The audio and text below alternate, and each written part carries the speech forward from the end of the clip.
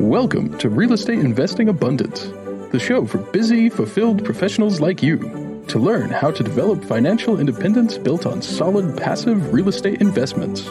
Now, here is your host, Dr. Alan Lomax. Hello, enlightened investors. What a joy to be back with you again today, looking for an informative, filled podcast with you once again as we look at prospecting for business and why the old school still works. Logan Hartle is an industrial real estate broker and investor. He achieved his industrial engineering degree from West Virginia University. After school, he spent 10 years in manufacturing. The last 5 years of that tenure, he owned his own manufacturing company. Since selling his manufacturing company, he has been helping investors buy and sell industrial real estate properties. So, Logan, take us into the program and share a memorable experience that helped you to be who you are today.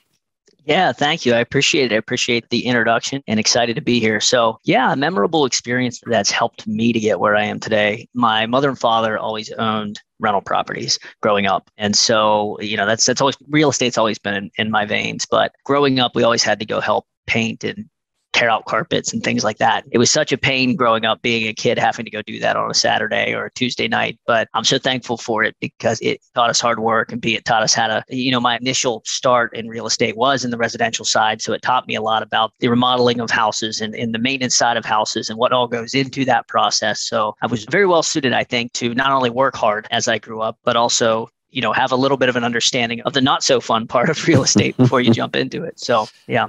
Yeah, learning it from the ground up at a very young and early age. Not many of us have had that opportunity. So great introduction to the business. Some people who grow up that way are just totally and completely turned off by that. But fortunately, you were not. At least you found your way back to it.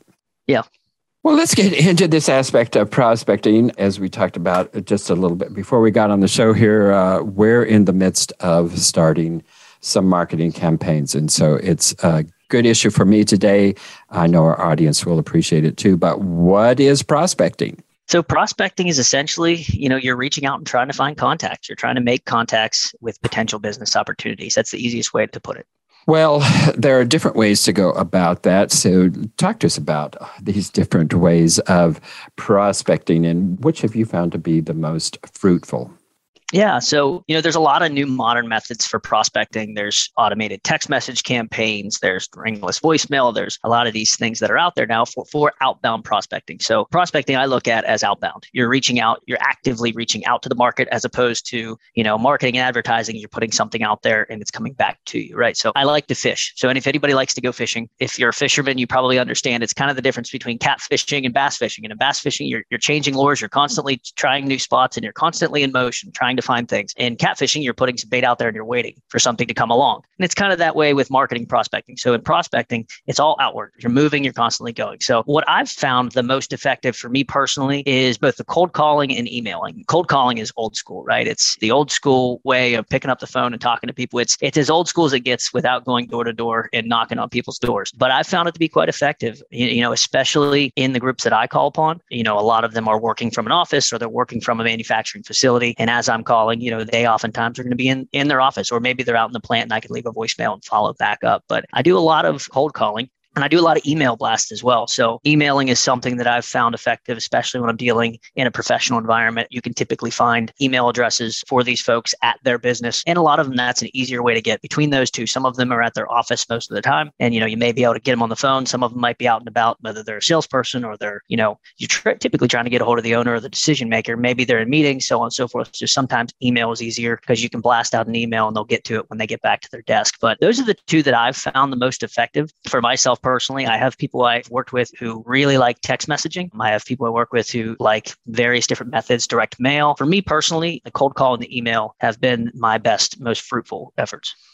Well, that is interesting. And it kind of contradicts some of the other information I've heard. But you're finding that email blasts are working, and you're saying that the best address is their business address rather than their personal address. Is that correct? Depends on who it is. So, I call on two different groups of people. Mainly, I focus a lot on sale leasebacks, which is something that essentially the business owns the business and they also own the building. And when they go to sell the building, they're going to lease the building back from whoever's buying it. Maybe they're going to cash out and they're going to put that money back into the business because, the $1 million of that real estate can go a lot farther in their business than it is by just sticking there in the building. So that's one group that I call on. And most of those are professionals who are in the office or they're at that business. And so calling on their personal emails sometimes can get a little frustrated if you're calling their personal numbers or their emails. So I always find it a little bit easier to have that conversation in that professional setting. When you're dealing with the investors who own properties as investment properties that may want to trade them, I think it's more common and I think they're more used to receiving, calls and conversations to their personal emails. So I kind of try to separate those two out like that. Well, that is interesting. No one's ever told me this, but just intuitively, I thought that probably personal emails would get a better response. But I can see in the situations you're looking at, certainly the industrial emails, they're going to be getting those during the business day and not during the evenings when they're trying to enjoy their family life and what have you. Yeah. And also the text, I'm wondering about text blasts. I would think just kind of, if you got into this 3-4 years ago, there were very, very few text messages being blasted out. And I could see it could have been very, very effective at that point in time. But I'm suspecting the effectiveness of that is declining with the mass number of people who are blasting out text messages. And it's very easy to just delete text messages without even a second glance. So I'm wondering if they have the same effectiveness that they probably had 3 or 4 years ago.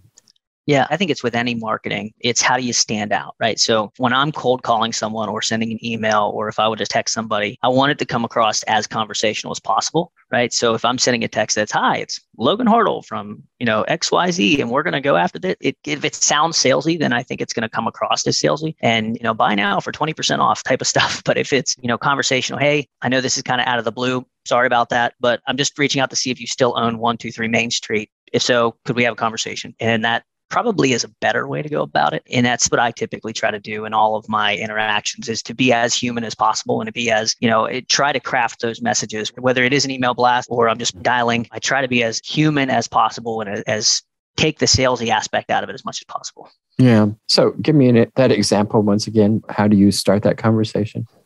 Yeah. So in a cold call setting, you mean?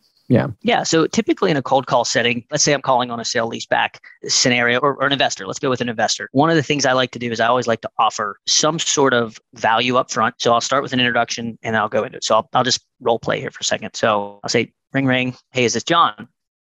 Hey, John, this is Logan Hartle. I know I'm calling you out of the blue here, so I apologize for that. But just reaching out to see, do you still own 123 Main Street? Okay, you do? Oh, that's awesome. So, I know I'm reaching out of the blue. So if this isn't a good time to talk, then I can call you back later. But if now's a good time to talk, and typically they'll say yes or no. And if they say no, then call them back later. But if they say yes, then I'll go into say, I'm just reaching out to see, is your company still acquiring assets like that property? And almost every investor is going to want to say, well, yeah, absolutely we are. It's now another lead source. And I can go into, well, if you don't mind sharing, what would your criteria be for what you're looking for? And almost every one of them willing to share that as well. Me, when I'm looking for investment properties, you as well. Why not have that conversation? It could be another lead source. And then they'll go through and they'll share it. Now I'm getting them talking. We're on the phone. We're having a conversation. It's a much easier intro than just saying, hey, do you want to sell that property? That can be standoffish. So, but what I like to do is then I'll transition. We'll typically have conversation about the market in general, things like that. I'll try to provide as much value as I can. And I'll say, if you do buy this new property, that your ideal property that you've mentioned, do you have to sell anything to maybe 1031 into that? Are you looking to get rid of anything before you buy this property? Or is there anything that maybe just doesn't fit your portfolio anymore? Now you're going after all 50 to 100 unit buildings and you want to sell off a few 12 units. Is there anything like that in your portfolio? And usually sometimes we'll say, no, not really. We're not really selling. It's like, okay, nothing that's super high vacancy that you're not really interested in, or that's kind of a pain in the butt. No, not really. Okay, nothing that's like in an area where you don't really have property management and you're trying to get, and I'll ask a few more follow-up questions. And sometimes they'll say, well, you know what, there is that one property out there and so. And it'll kind of evolve that way. The conversation kind of evolves that way. And I always try to teach to ask follow-up questions and just because sometimes you're on the phone and your immediate response is no, because you just want to get off the phone. But, you might pique something in their interest. So, you know what, I have been thinking about getting rid of that property that's an hour from my house or 2 hours from my house. And they might bring it up. So I've had that happen several times.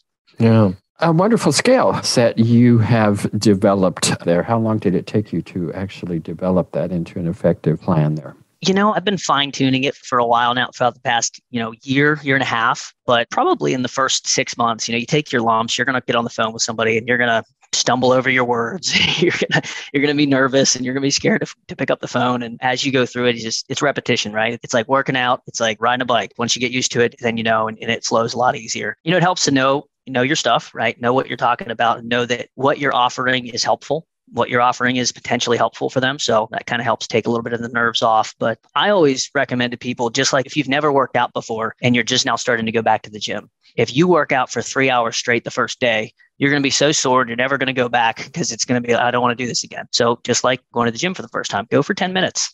And then the next day, go for 10 minutes. And then maybe next week, you start going for 15 minutes. And then you slowly, incrementally work your way back in there. So it's not uncommon for me to sit down and I'll be able to pound out 50 dials in a half hour. But for someone just getting started, maybe start with like 3 or 4, right? And then just to get over that and then keep going and building up. Because more often than not, you're going to be talking to wrong numbers and voicemails more so than you're going to be talking to actual people when you make these calls. If I make 50 phone calls, I might talk to 3 people. And that's just kind of how it goes, the nature of the game.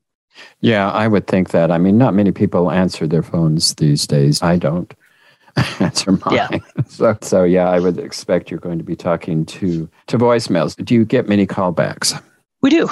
Yeah. Sometimes when people are interested, right away, they'll call back. Sometimes it takes 4 or 5 times of calling them for them to call back, and maybe it's not that they weren't interested the first time. It's just they're busy. People are busy. And I've had it happen where somebody called me the third time and I'm like, oh man, I actually did want to call them. I forgot to do that. And so, yeah, I use a CRM to follow up. So I like to use a CRM to make sure I've got that built in, that follow-up built in so I can continue to do so. And I can't count how many times I've got a listing right now. And I've probably called the gentleman 7 or 8 times over a 3-month stretch, sent him 3 letters and probably sent him 8 emails before it finally happened. And nowhere along that line was he frustrated with me because he knew eventually he was going to sell this building. But just you had to stay in front of him. I had to stay in front, and he's a busy guy. And so eventually we won the business. So that's follow-up is key with any prospecting method you're going to do. Follow-up is key. Sometimes you get lucky and you call on the very first one. They said, yeah, come out and do a meeting. Let's go. But, more often than not, it's in the follow-up. For sure. Do you mind sharing what CRM you use? Yeah, so I'm messing with a few right now. So I'm using Zoho CRM right now, and I'm looking into Pipedrive. One called Pipedrive just seems a little bit more user-friendly. And, that at least that's their claim to fame. So I've not played around with that yet. So I'm going to mess with that. Logan, you got a lot of experience and expertise in conjunction with marketing and have shared some good thoughts and ideas with us. Share with our audience how it is they can get in touch with you to take advantage of what you have to offer. Yeah, absolutely. So you can reach me a lot of different ways. You can reach me directly, my personal email, Logan Hartle, 1 at gmail.com. That's my personal email. Feel free to reach out. I'm an open book. You can reach my business webpage at thehartlegroup.com, THE, and then my name, hartlegroup.com. You can, we have a podcast as well called the True Commercial Real Estate Podcast. You can check that out and find us there. But I'm always trying to provide knowledge and insights to what we do in the commercial real estate space. Logan, any kind of marketing is really quite grueling for any number of reasons. Certainly the aspect of there is much, much, much, much more rejection than there is acceptance. Like you just mentioned, this one opportunity you've just come across, you left 6, 7, 8 or so contacts through various different sources and before you finally got that. And I'm sure there's many other examples of double that number of contacts before getting the lead there. Logan, how is it that you are able to continue to stay with this day after day after day? Yeah, we're all human and you're going to have days that are worse than others. You're going to have days where the next day you're like, I do not want to pick up the phone. I do not want to send out another email. And it's learning to fight through that. It's like anything, as you build your muscles in that area, as you build your cold calling muscles or prospecting muscles, it becomes easier to face rejection. And the worst possible thing is when someone's just starting out, they're nervous and the first or second call, they get yelled at. And it's, you just have to understand that that's going to happen sometimes. It's not a reflection on you. It's probably more a reflection on what that person's going through that day. They may just be having a bad day, or maybe you're their 100th person that's called them. I've told people that. I said, hey, sorry, I'm calling you out of the blue. I'm sure you get a million phone calls a day, so I don't want to take too much of your time. I'll be pretty quick if makes sense. And sometimes that helps. I'll even put that in emails sometimes. Hey, I'm sure you've had emails from 100 different brokers and investors, so I apologize for being 101st. But It definitely is grueling. Jeb Blunt has a quote, and I hope I don't butcher it, but it's prospecting is the price you pay for having a high performance career or something along those lines. And it is. It's grueling work sometimes, but sometimes it's really fun. I mean, there's nothing quite like picking up the phone and calling somebody and having a plan and it works and they invite you out and then you end up getting a deal done. It's like, holy cow, you get one of those and you're riding that high and it gets you through all the bad stuff that the no answers and the rejections. So I think it's like anything else. You're never going to bat 1,000. You're never going to step up to the plate and hit a home run every time in anything you're doing. So it's just building that muscle in this arena. So specifically, when you're talking about filling the pipeline, what is that? Yeah. So filling the pipeline there's going to be different deal stages, right? So no matter what you're doing, there's various different deal stages. So I'm going to have a prospect that's just, I like this area. I like this type of property. I want to go after this. Investors have told me they want this type of property. So now they're in that prospect stage. And then I'm going to be calling. I might get some that say, come out tomorrow and give me an estimate of what my property could sell for. And they might move a few stages in the future to that stage where we're underwriting the property and giving them, a broker opinion of value. Now there are some stages in between there. Maybe someone says, I'm kind of interested, but follow up in 3 months. Now they're in that bucket and there's these little buckets, right? And each of these little buckets contains a different stage of the deal that someone might potentially be in. So that's the pipeline we're trying to fill up. We're trying to fill that pipeline up. And it all starts with the beginning, that prospecting, whether your leads are coming in from outward prospecting or inbound marketing, you're trying to fill up that prospect bucket because you're going to have a lot more in there than you are closed deals at the end of the day. So Absolutely. So fill the pipeline so that you can eventually have closed deals that are actually working. Yep. Logan, how do we go about developing these habit-based goals? Yeah. So I have become a huge proponent of not focusing on my end goals, but focusing on my day-to-day habits. Once you have your goal, whatever that is, I want to make $1 million a year, I want to make $100,000 a year, or I want to buy 10 properties, whatever that is, you have to break that down. And this takes time, but you have to break that down from, okay, if I'm going to get there, what's that look like? And maybe that's a 5-year goal. What's that look like in 3 years? What's that look like in 1 year? What does that mean for me this quarter? And then what do I have to do day in and day out to make this happen? There's a lot of different books out there and programs out there for, the 12-week year or 90-day sprints of trying to get these things done this quarter. But really, when it comes to things like prospecting, it really is about building those daily habits. So for me, I have it broken down for, okay, if I want to make $1 million a year, 5 years from now, what does that look like on a daily basis? And how many cold calls do I need to make on a daily basis? How many emails do I need to send? How many prospecting outreaches on LinkedIn potentially do I need to make to translate that up to that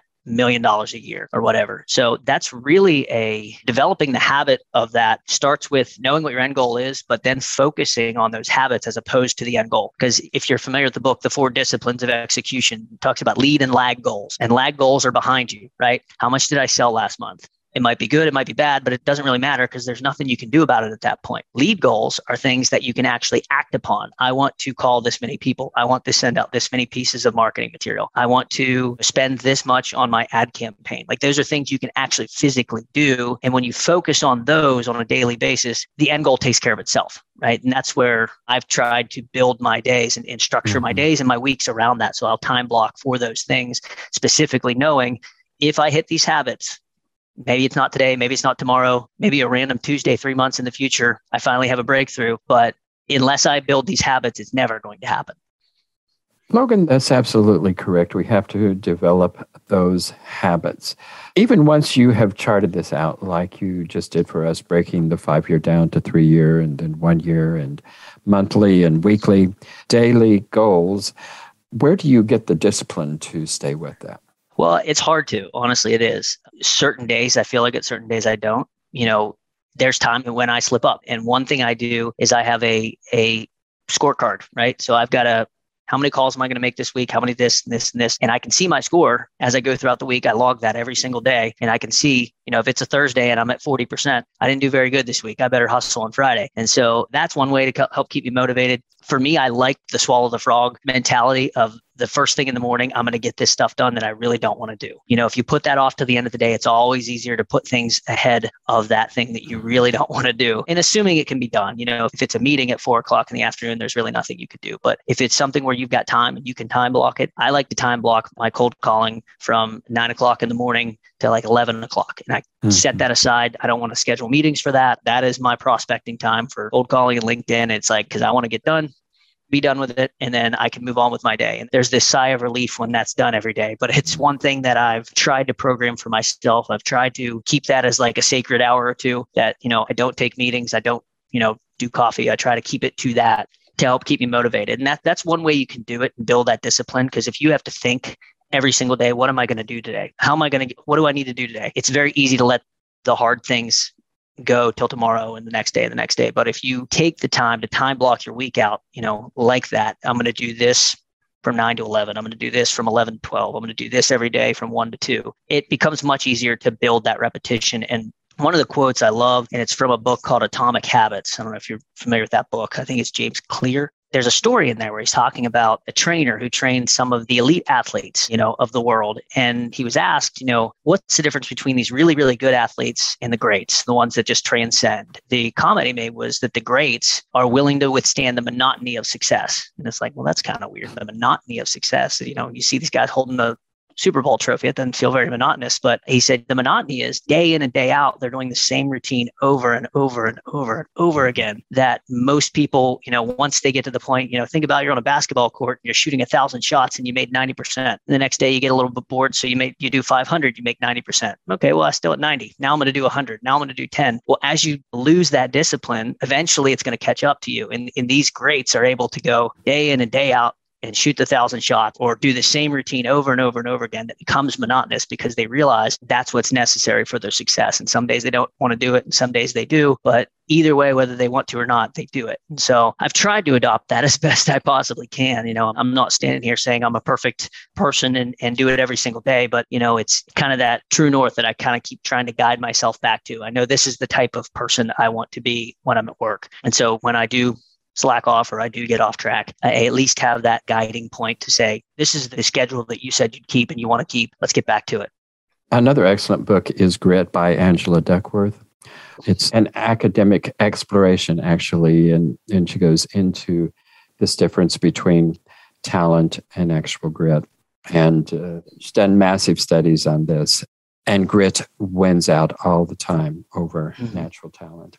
So if you aren't naturally talented, I think that's a really positive message to remember that the grit is going to win against natural talent.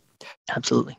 Logan, it's been wonderful having you today. Enlightened Investors. It's been another enlightening program. I know you gained a lot. I certainly have. Thanks for being with us. I look forward to seeing you next time. Logan, it's been wonderful. Thanks for being with us today. Thank you. Thank you for tuning in to Real Estate Investing Abundance, brought to you by Steve Talker Capital, a company working for passionate professionals like you to develop financial independence built on solid, passive real estate investments. As part of our efforts to make the world a better place, Steve Talker Capital contributes to activities and organizations committed to better understand the equine. These endeavors attempt to enhance the human treatment of horses worldwide. Steve Talker Capital, working for a world where all creatures, great and small, flourish abundantly. For resources to develop your financial independence, connect with us at stevetalker.com.